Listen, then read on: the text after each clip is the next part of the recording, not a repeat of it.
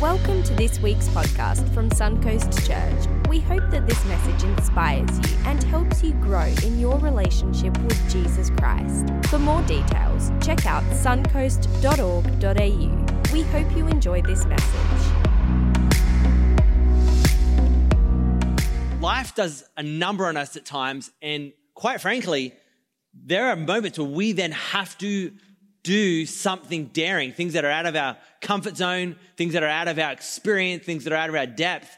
And there'll often be an option where you can kind of take, dare I say, the coward's way out, or you can take the daring way in. And we are just absolutely convinced that following Jesus, one of the biggest fruits that can grow in your life in following Jesus is courage, is boldness, and it's learning to make daring decisions. And so we've hopefully somewhere in this series, God's done something in your life and encouraged you and taught you to, like, maybe where you've been someone who's been maybe afraid in certain areas or fearful or timid, that you've learned, hang on a second, like, again, the songs in my head now, I feel like singing that you can roar or something like that. I'm not going to do it. I might actually towards the end, but maybe we'll finish the song. We'll finish the service on the song. We can all sing together, and it'll be pretty funny. But you know, it doesn't matter. It doesn't matter where you are in life. Doesn't matter your experience. Any of you can make decisions that are outside of your comfort zone and that can be bold and daring. In fact, just a few weeks ago, I saw this with my 3-year-old daughter. And if you've met her before, confidence generally isn't an issue for her in most areas. But I'm of the belief that, if you want your child to be passionate about something, instill that into them from an early age. And so I absolutely love, the bush. I love mountains. I love enjoying nature in that regard. So from the youngest of age, I've been taking my daughter with me on hikes, and I put her in a backpack with a special backpack. Now, the thing is, she's grown out. She's far too big for it. But I've enjoyed doing it because it's a bit of a workout having this 16-kilo girl on your shoulders trying to, hike up a mountain. But anyways, recently I've been like, I reckon she's got it in her. And so for the past couple of months, I've been trying to, she'd been walking a lot, but then I'm like, I want to get her climbing mountains. And so about a month ago, I was like, Willa, we're going to climb Mount Coolum. And she goes, oh, okay. And so we climbed it many times before on my back. And I'm like, this is your chance, sweetheart. And so, she's this big, she can barely piece together a sentence. But I was like, sweetheart, actually, she can do a great job of that, far better than I can. But I was like, we're going to climb it. And so I was like, if she can pull this off, because, she gets a bit nervous if you climb Mount Coolum before. There's a couple of hairy parts there. And anyway, I was blown away. Not only was she climbing the hard parts, and this is during daylight hours in summer, and she is going for it. Like, she's climbing all the way up. She gets through the tricky part. I can't believe it. And then not only was she climbing it, she had the most incredible attitude, and she's saying to people as we're going past, you're doing a great job. You can do it. You can do it. High five. Now, a lot of the people you're doing that to weren't happy there on the mountains. And if you've ever been dragged up Mount Coolum before on some dodgy date before, how annoying it is seeing those people that are loving it and got their fit fashion, active wear. That's my daughter saying, you can do it. You can do it.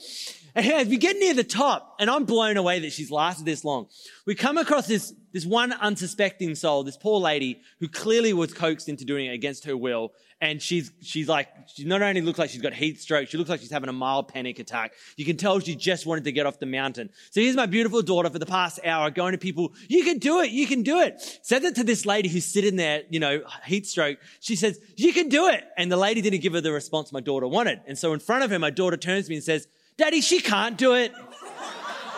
So she was right. I don't know what happened to the lady, but definitely my daughter gave her a hit to this poor woman's courage. But here's the thing, life just will require of you courage at times. And maybe you're someone here that's new to church, maybe you're not a follower of Jesus, maybe you're not even sure where you stand with God, whether he's even real or not. There's one thing we can probably all agree on, that at times we need courage. And generally when life calls upon you to have courage, you'll generally tap into reserves of confidence that you have. So if you're gifted in an area or talented in an area or experienced in an area, that's usually the area you'll tap into. For example, if one of the most terrifying things anyone can go on is a first date. So if you're going on a first date, and of course there's a heap to be nervous by, right? And so you want to tap into the things that you're experienced in or you're talented at. So for example, you might not feel like, you're the most attractive person in the world. So you're like, I can't lean into my looks. But you do know you've got the best personality in the world. So you're like, I've got my best jokes up my sleeve. I'm ready, I've got the best conversation. And so you lean into your strengths. Maybe you're nervous because you're like, I don't own a house and I don't have much money, so I can't flash my cash. We're going to Subway for this date, we're not going to Bistro Serious. But you do know you've got a plan. And so you go in confident because I got a plan, I'm studying, I'm saving, I'll get there one day. So when life calls upon you to have confidence, you generally tap into when your life calls on you to have courage, you will generally naturally tap into the areas that you have confidence in, right? But every now and again, a moment will arise where you need courage and you do not have any reserves of confidence to draw on. Something will happen when there's no experience, you have no passion for it, you've got no confidence in it. What do you do in a moment like that? And here's the question I want to begin with tonight, I want to ask us, is can your faith in God contribute to the courage that you'll need in life? Can having faith in God, can putting your trust in God somehow contribute to the courage that you and I are going to inevitably need in life? Is there something in Jesus? Is there something in Christianity that you can draw on when you have nothing in yourself to draw on?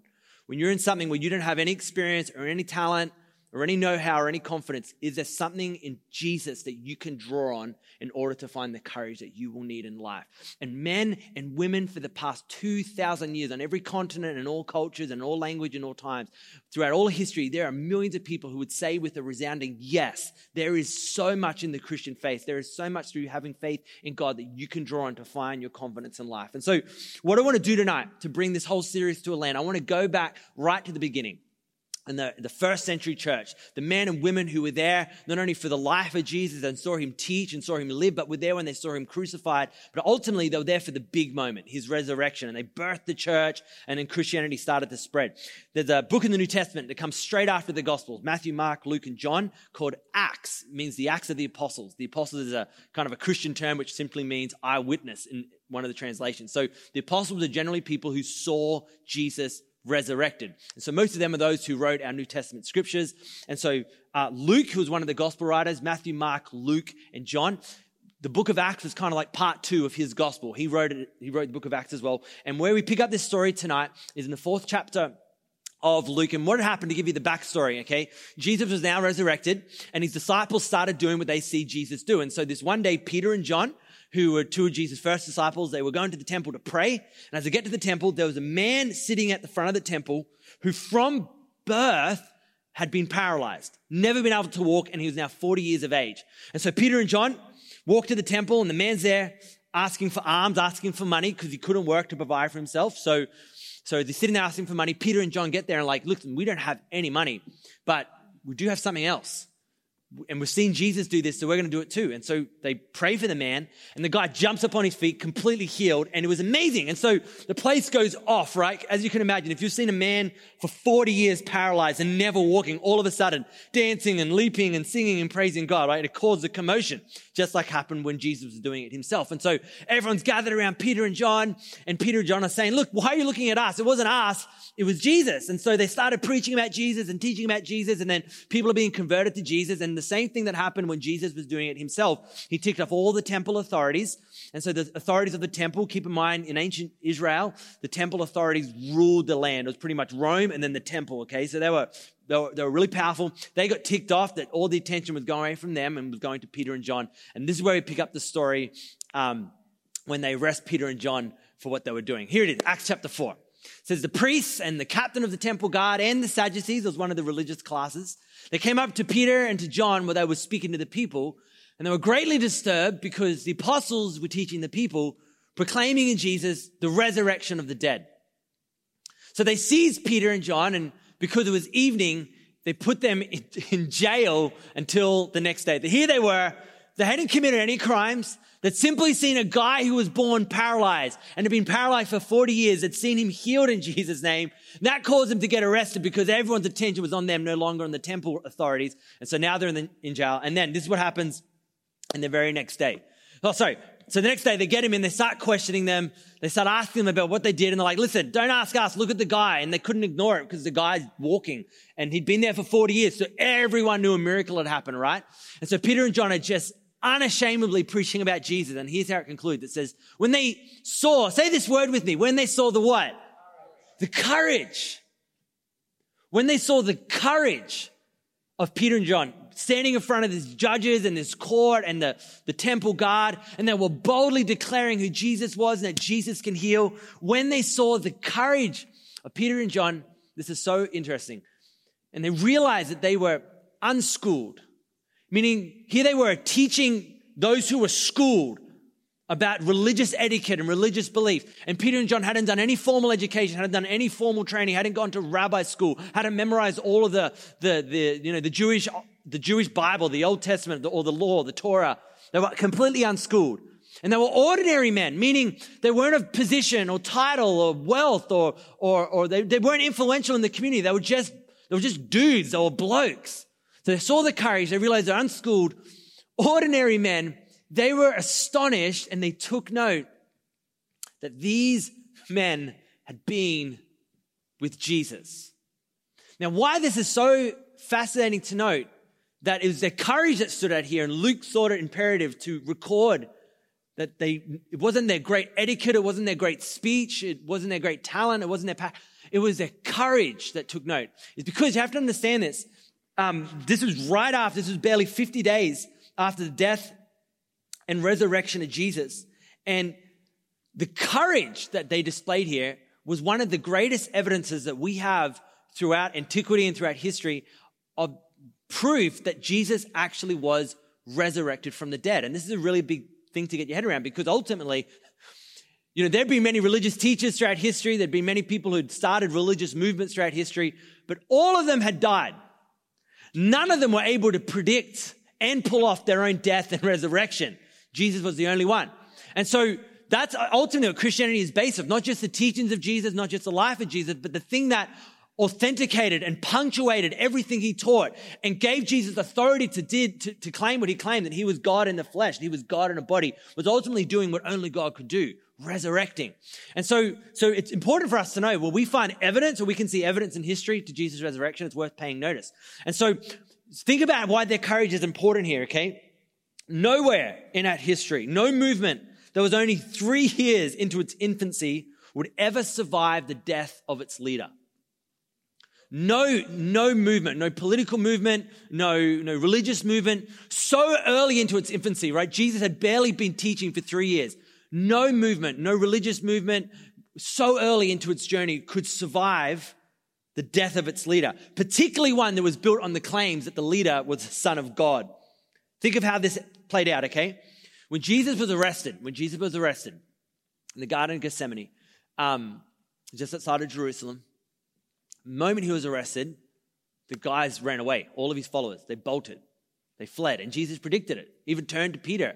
Peter, who's here known for his courage, goes, Peter, as soon as I get arrested, you're going to turn your back on me. And he's like, I will not. I'm going to stand by you or fight to death for you. Like, I'm in your corner. And Jesus is like, no. Before even a rooster crows tomorrow morning, you're going to deny me. You're going to run from me. And Peter's like, I'm not. But sure enough, the rooster crows. Peter denies him 3 times. And what I find interesting, the gospel accounts, as much as we believe the Holy Spirit inspired, they're also written through people. And I find it interesting the details some of the writers put in there. And one of the writers that talks about who Peter denied Jesus in front of was a 12-year-old girl, as if to say Peter was such a wuss that he wouldn't even stand up for Jesus in front of a prepubescent girl, right? That's how scared he was. Can you imagine writing that? Yeah, Peter is a scaredy cat, right? So essentially, but this just gives you an idea. Peter was not courageous. He when he had the chance to stand up for Jesus, to stand up for his faith, the moment Jesus was arrested, he bailed. He ran off. He was fearful. The moment Jesus was crucified and was killed, every single one of his followers went back to what they were doing before Jesus arrived. They quit. They were no longer Jesus followers. They went back to their employment. Most of them were fishermen. They went back fishing. They completely quit. So to see then, barely 2 months after his resurrection, Peter and John standing in front of the hierarchy of their society with boldness and courage, it obviously had to point to the fact that they had seen something, and something had taken place that changed them from being men who were running for their lives, fearful that what had happened to the founder of this new faith was going to happen to them too, to all of a sudden standing there bold and courageous. Maybe what happened is they saw a resurrected Jesus. And here's the point.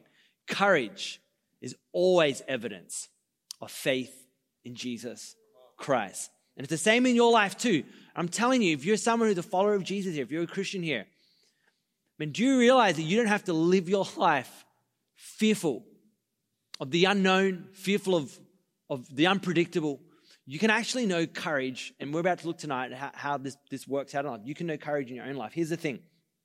For Peter and John standing in front of the temple hierarchy of the day and the Sadducees, no one would have courage to stand up in front of the powers of the temple, because if you did, if you threatened them, if you tried to school them, you're in threat of losing everything. You'd lose your position in the temple, which means you'd lose your community, which means you'd lose your business, which means you'd lose your position, you'd lose your life, you could potentially lose your family. The only people that ever had courage to stand in front of the temple hierarchy and the temple rulers were those who were schooled, meaning those who knew what they were talking about and were rabbis and religiously educated, or those who were extraordinary men and women, those who were of position, those who were of means, those who had titles.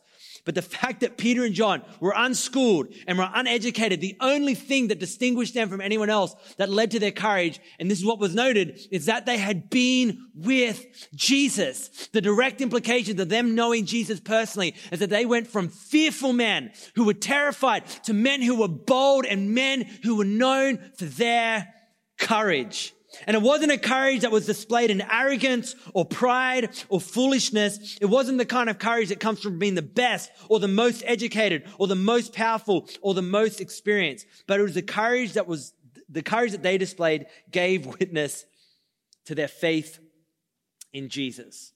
And it's an amazing thing that you and I can know too. Let me give an example of how extraordinary this is, okay? So when I see people like Sarah and the team do what they do on the stage and see Ant drumming like he does and see the guys on guitar and everything, like, it makes me sick how talented people are here. It's absolutely amazing. So I grew up in church, right? And so eventually I was like, I want to do it too. I want to play music, right? But I had a problem. I couldn't. And so I went and got schooled. Okay. I paid a guitarist for several years every single week to teach me guitar. And so it took me several years of getting schooled, right? You seeing this? Before I had confidence to stand up on this stage, and begin to play in front of people.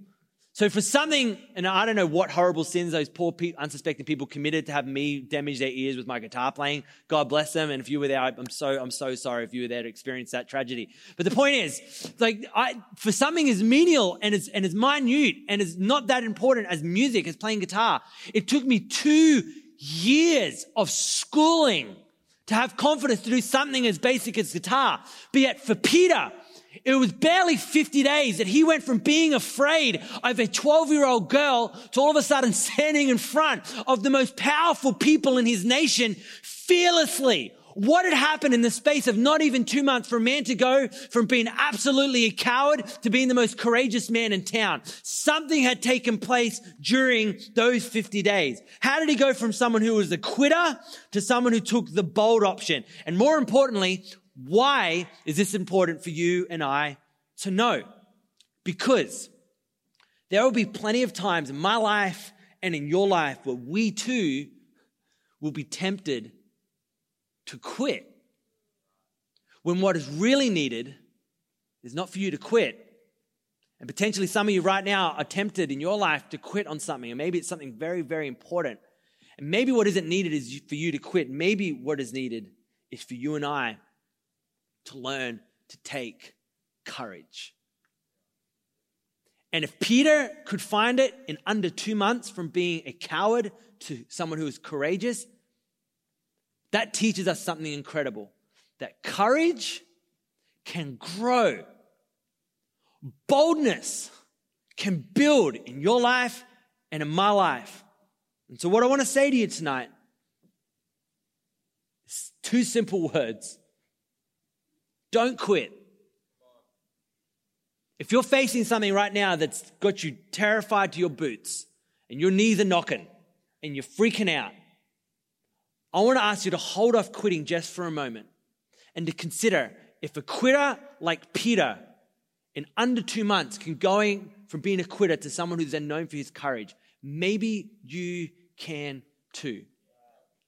And I want to ask you tonight, would you reconsider areas in your life that you were potentially considering throwing in the towel in? Maybe it was a relationship that's worth it. Maybe you've come to the end of your rope in it and you're like, I'm ready to quit on it. I'm ready to quit on them. Maybe it's a kid. Maybe it's a spouse. Maybe it's a parent. Maybe it's someone that you've been investing into and you're tempted to quit. I want to ask you, reconsider. Maybe for some of you, you're tempted to quit on a dream. There's something that was inside of you, maybe something you're passionate about and fired you up. And you're tempted right now because of discouragement, because of delay to quit. Would you hold off just for a little while longer? Maybe some of you, maybe tonight was your last shot at giving God a go. And you've been maybe coming to church for a while and you're tempted to walk out. And I want to ask you, just hold just for a few moments. Would you put the brakes on just for a moment, just for the next few minutes, and reconsider quitting? Because maybe what is needed from you isn't to quit. Maybe it's to take courage. And I want to hopefully tonight show you how you can do that. And this is exactly what we see happens now with Peter and John. So they're standing in front of the hierarchy of the day. They gave their confession. They said, Jesus had healed this man. And they refused to be quiet about their conviction that, clearly we didn't do it. This guy's been, paralyzed for 40 years. Now he's walking. This was Jesus. And so eventually they didn't know what to do with Peter and John. So they booted them out. They said, we've got to confer with one another. So they start talking, what are we going to do? Like, we can't say that they're faking or lying because everyone knows this guy and he's healed. Like, the evidence is right in front of us. What do we do? And they're like, okay, let's get them back in and let's threaten them and let's tell them they've got to quit on this whole thing and give up on Jesus, or else what happened to Jesus is going to happen to them too. So we'll threaten them. The same thing we did to Jesus, we can do to his followers. And so they bring him back in, and here's how the story continues. They called them back in and they commanded them not to speak or to teach at all in the name of Jesus. All right, so it's a threat. We want you to quit this business, this Jesus business. Quit. Give it up. Yeah, but this guy's been healed. Don't care. Quit it. All right? Or what happened to Jesus is going to happen to you too. And this is their response. You want to hear a daring response? Here it is. Peter and John replied, which is right in God's eyes? To listen to you or to him? You be the judges. And, they were. So they're saying, do your job. He says, as for us, we cannot help speaking about what we have seen and what we have heard. They're essentially saying, look, you can threaten us all you want. But guys, not only had we heard what Jesus taught and we heard the incredible things that he accomplished, but guys, we heard his predictions. He predicted he was going to get crucified, but he predicted he was going to get resurrected. And unfortunately for everyone in the room here, he pulled it off. And if you've seen what we have seen, and if you had heard what we had heard, you'd go up to paralyzed people as well and pray for them to get healed too. And when you start seeing paralyzed people get healed, you can threaten us all you want. But I'm sorry, we ain't gonna quit. And here's the amazing thing. Their courage was demonstrated in their resolve to not quit. Their courage was demonstrated in their resolve to not quit. Let's swing to that slide. Because here's what I want to ask you to do, right? Because often courage, we can often think in terms of it's a physically daring thing, putting your life on the line, putting your body on the line. And of course, in many dynamics it is. But I want to go to something deeper than that. Sometimes courage is displayed in simply making the decision, I will not walk out on them. I will not quit on this commitment. I will not give up just because it's difficult, right? I might fail, but I'm not going to quit.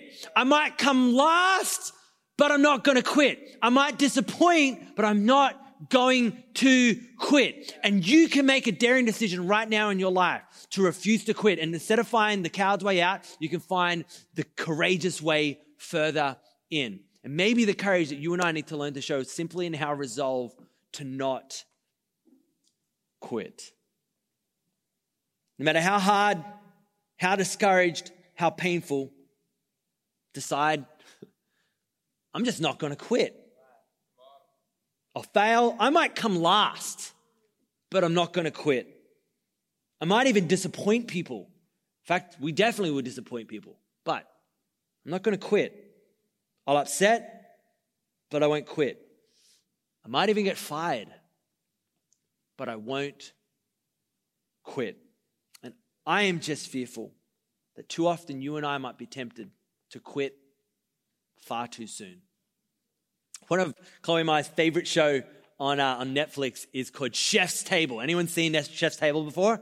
Okay, 2 people. Thank you. Yes.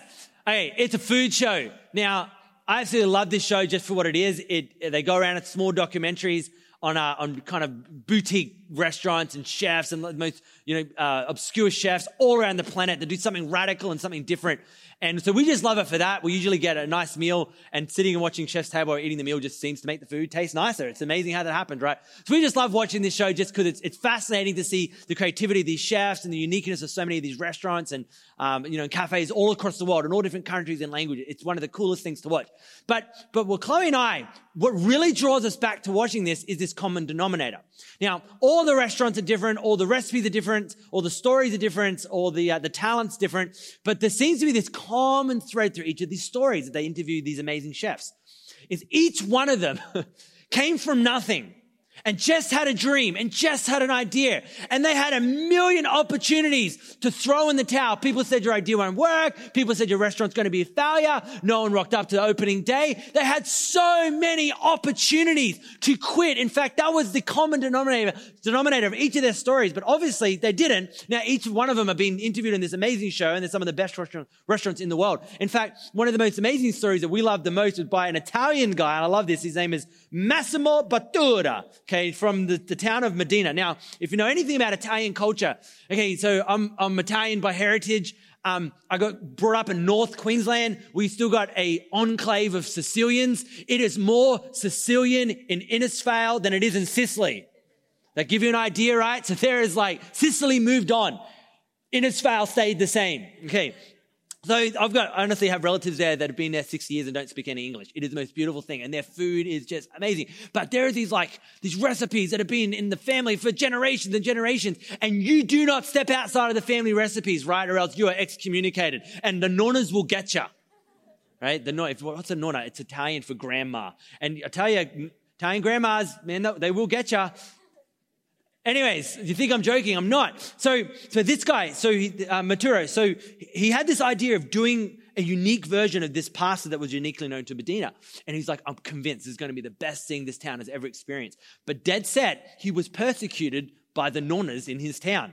And all the restaurants in town and all the locals were like, no, this is how we've been doing it in our city for hundreds and hundreds and hundreds of years. How dare you go against it? Literally, people were boycotting his restaurant. Like they're saying, this is the most offensive thing to our culture. People have got a lot of time in their hands when you have time to boycott someone's new restaurant idea. But anyways, that's Italy, right? So that's why we travel there.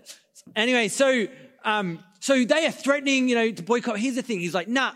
I've got an idea that the world needs, and he refused to quit. His own family persecuted him. I know they're heavy words, but seriously, if you see the story, it was full on how the local newspapers and media were saying, this person being a disgrace to our town and our village because of this new idea. Now, this guy, since the restaurant has opened, has been in the top 5 restaurants on the planet every single year since it's opened. Can you imagine what he would have robbed the world of should he have listened to the doubters and chose to quit? Think of the blessing, think of the uniqueness, think of the creativity that the world would have been robbed of. Think of his potential that would have gone untapped should he have quit. And I wonder if it's the same for you and I too. I wonder what the world would be denied of if you quit too soon. The potential that's in you, the gift that's in your life, the dream that is bubbling under the surface. And man, I've been there. I know what it's like. Why do we quit? We get tired. We get discouraged. We get worn out, deflated, defeated. Heck, we get fearful and anxious and worried. We've been there. You know what else I've discovered? If you're aiming for the stars, there's a million opportunities to be discouraged. But if you're not aiming for the stars as well, you'll probably experience discouragement in the same way. So you might as well try something daring. A lot of people have probably experienced the failure of never trying something more than stepping out and doing something that's radical and experiencing that kind of failure. Here's what I want to say is I get that at times we can be maybe in a relationship or a situation where the less painful option is to, walk away and to throw in the towel and to quit. And I'm not saying there aren't times where you should be walking away from certain things that are wrong to be involved in. I'm certainly not saying that. But this is why it's important to ask the question, why do I feel like quitting? And where is this? Is this because my pride's hurt? Is this because, why is it? Why have I felt like quitting? And every time I am tempted to quit something important in my life, and every time I'm tempted to throw in the towel on something that is worth my investment and worth my time and worth my life, I'm reminded of who we follow and our perfect example that was seen in Jesus. Jesus was tempted to quit as well. And I want to ask you, every time that you are tempted to quit, before you do, I want you to bring it to God. Jesus, on his last week on earth, he enters Jerusalem, and he'd been there on several other occasions, and every time we go there, crowds would gather around him, because obviously not only was what he taught was revolutionary, but man, the guy would feed people, the guy would heal people, the guy would show compassion and kindness. Like, there would be no International Women's Day if Jesus did not preach what he preached. He came to a world that was so anti-women, and he had value and love and worth to women. Jesus turned the world around. We owe so much in the world, whether you're a believer in his deity or not. We owe so much to the teachings of Jesus. It's unbelievable, right? So wherever Jesus went, he gathered crowds around him. And this last time in Jerusalem, week before his death, was no exception. And what had happened was so unique. Obviously, Jesus was a Jew, and he was in Israel, filled with Jews. And then the Gospels record that 2 Gentiles, non-Jews, approached Jesus' disciples and asked to see him. And they were like, we wish to see Jesus. And for Jesus, that was a sign knowing that his time had come. Because the moment he knew that the Gentiles had knocked on his door and wanted to see him, he knew that's why he came. That's what his mission was. He didn't just come to save Jews. He came to save the whole world. And the moment the whole world started knocking on his door, he was like, here comes my moment. And so he knew that the cross was just around the corner. He knew that the most horrific death was awaiting for him only a few days later. He knew this was his time. And here is where we see how Jesus responded to this most intense moment when he became aware that I'm about to face the most terrifying thing on the planet. We have a brief moment of transparency like this from Jesus. John records it and it says, Jesus said, now my soul is troubled. Now my soul is troubled. And what shall I say? So he's obviously standing in front of his disciples here, and he's a moment of honesty. He's like, I'm feeling it right now. And he asks the question, he goes, what should I say in this moment? What should I say? And in the first instance he gives is this. He goes, should I pray this prayer? Should I pray, Father, would you save me from this hour?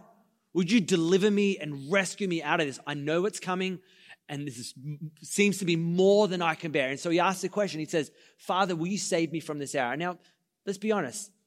We've been there, right? You've had a troubled soul before. And at times when you feel that way, that maybe some of you right now are facing something where you're like Jesus, your soul is troubled. And you're tempted, or you feel urged to just go, God, I just need rescuing from this right now. I need a way out. And it's worth asking the question, why is your soul troubled? Because at times, your soul might be troubled because you've got yourself into a mess. Maybe you've done some things that you should not have done, and you feel the walls closing in around you. And so you feel like, my soul, I'm about to be discovered. I'm about to be found out. Maybe that's the reason why your soul might be troubled. And maybe it's for you got into what you got into from the wrong motives or with the wrong heart. And now it's been exposed and you can't handle the heat. And you're like, I never got into it for this. And maybe you're not getting the accolades you're hoping for. And so your soul is troubled. But maybe, like Jesus, your soul is troubled because your time has come. And maybe your soul is troubled because you're now confronted by something that is beyond your own reserves and your own experience, and it is forcing you to your knees. You're like, God, if I'm going to do this, and if I'm going to stay in this, and if I'm not going to quit, I need you, one way or the other. And Jesus was tempted here, saying, my soul's troubled, so what am I going to pray? And the first option he gives out, he goes, should I pray, Father, save me from this hour? But then, like a rush of reason to his soul, he comes back with a bold exclamation. Here's what he says next. He says, no, I'm not going to pray that. He says, no, it was for this very reason that I came to this hour. And so he changes his prayer from being, Father, save me from this hour, to Father, would you glorify your name? And he completely changed his prayer, and he completely changed his focus from self-preservation, from God, would you rescue me out of this, to going, God, this is actually the reason you have put me on this earth. This is my moment, and I am terrified, and this is well beyond my experience, and I've never been here before, but you've got to pull through for me now. I'm turning my attention towards you. I'm putting my trust in you. Would you glorify your name in this? If I don't quit in this isn't so people look at me and go, you're amazing. If I don't quit, I'm going to be saying, God should get all the glory here. It is not me. So here's what I want you to remember. Like Jesus, when you attempted to quit, I want you to remember the source of your courage. When you attempted to pull the pin and when you attempted to throw in the towel, I want you to remember the source of your courage. Do not quit until you first bring what you're feeling to your Heavenly Father, because He loves you so much and He's there to help you through whatever it is that you're tempted to quit. Okay. Everyone good? I feel a bit awkward sometimes when I get all passionate and everyone's just like, oh, awkward is finishing.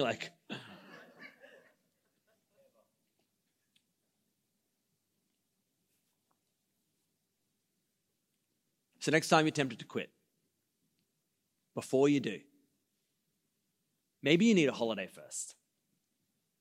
Maybe you need to have a chat with someone, or maybe you even need to go back to the source of your courage. And this is exactly what we see happen with Peter and John. They refused to quit, even under threat of death and threat of arrest. They were like, we're not going to quit. We're not going to quit. And so they get released. And we pick up the story as we finish tonight. It says, on their release, Peter and John went back to their own people, to the Jesus followers. And they reported all that the chief priests and elders had said to them. They're like, they threatened us. They said, we can't teach anymore about Jesus. We've got to quit. And when they heard this, they raised their voices together in prayer to God. And before we go to the next slide, I want you to notice something here. Notice to where Peter and John went when they were threatened to quit. It says they went back to their own people. And what did their own people encourage them to do? They raised their voices together in prayer to God. So I want to ask you, who is it that you go to when you're tempted to quit? Because when you're tempted to quit something, you don't need to go to someone who's just going to reaffirm your anxieties and reaffirm your worries and reaffirm your fears and reaffirm your opinions about how wrong the world is and how unjust everyone is against you. What would be smart is for you to find people that are going to remind you that your Heavenly Father is for you, that His grace is sufficient for your life, and someone who will stand with you and pray with you and say, hey, before we make a decision here, let's trust God together. Let's look to God together. And maybe that's why you're here tonight. Maybe the reason this could be your first time here is because you've been faced with a conundrum in life. And so you're trying to find a group of people that are going to stand with you and pray with you and trust you and encourage you. And we want to always exist to be that kind of community. There would be a community, a church that would believe for the impossible, that would trust God for the miraculous. There'd be people that would encourage one another when people are at their lowest and attempted to quit, that by simply being a part of our own people, that your faith and courage would be built up and lifted and grown. So they go to their own people and they all lift up their voices and pray to God. Now, what would you pray? If you're with them right now and you hear that you're about to be threatened and your community is only small and that, you're the founder of your religion, this new religion had just been crucified, even though he'd been resurrected, you guys were all there and all the temple and Rome, everyone's against you. What would you be tempted to pray here? What would you pray? I know what I would pray. I'd be like, God, would you smite them? Would you smite the temple guard? Would you smite the priests? Would you smite the Sadducees? Would you smite the Romans? Or God, would you deliver me? Would you rescue me out of this? God, they're threatening us. God, would you help us? Here's what they prayed. And there's something for us all to learn here. They prayed, now, Lord, would you consider their threats? This is amazing. And would you enable your servants to speak your word with great, say it with me, boldness. Their prayer wasn't, God, make us safe. Their prayer wasn't, God, rescue us. They prayed the most daring prayer that any person could ever pray. They prayed, God, would you make us bold? They changed their prayer. They prayed the daring prayer. And here's what I wonder. Before you and I quit, Before you throw in the towel, maybe your prayers have been, God, rescue me. God, deliver me. God, would you help me? God, would you save me? But have you ever prayed the daring prayer? Have you ever prayed, God, make me bold? God, would you change me? God, I don't know if you can turn the things around. I don't even know if you want to turn the things around. But God, would you turn me around? Would you make me stronger? Would you make me more courageous? If you could do it in Peter's life, who was scared of a little girl and then stood in front of the hierarchy of his day, surely you can do it in me too. And so before you quit, I'm asking you, as we finish this season, would you consider changing your prayers? You know, one of the things that have helped me so much through the years with this has been a prayer that was written about 1600 years ago by St. Augustine, and he wrote these simple words. He said, ask not, speaking of asking God, ask God not for a lighter load, but for stronger shoulders. And maybe, I'm not saying that you shouldn't be asking God to lighten your load. Some of you definitely need a lighter load, and I totally believe God is a load-bearing taker-offerer, right? He answers prayers, man, and he delivers, no doubt about it. But at times as well, remember this, we are always itching for God to turn things around, but God is a father. He's a good father. He's a gracious father. And like any great parent knows at times what the kid asks for isn't always what's best for them. And the parent doesn't just want to give the kid what the kid wants. The parent wants to give the kid what the kid needs. And sometimes what our Heavenly Father knows that we need isn't a lighter load. It is stronger shoulders. So you and I would grow. And so I'm asking, we're going to do this together in just a moment. I'm going to ask us to stand and sing through this song together. And whatever it is you're facing, you're tempted to quit, whatever you're facing and you're fearful about, we're going to ask God together for stronger shoulders. So here's this week's daring decision. Number one, it's pray a different prayer. And number two, it's pray with different people. And I want to ask us tonight if we would do that together. So can we stand to our feet? And as the team leads us, I want you to pray and bring your requests to God, to trust Him for stronger shoulders and for boldness. Thanks for listening to this week's podcast. We hope you were encouraged by what you heard and inspired to grow in your relationship with Jesus Christ. For more details, check out suncoast.org.au. Hope you can join us again on the next podcast or here at Suncoast Church.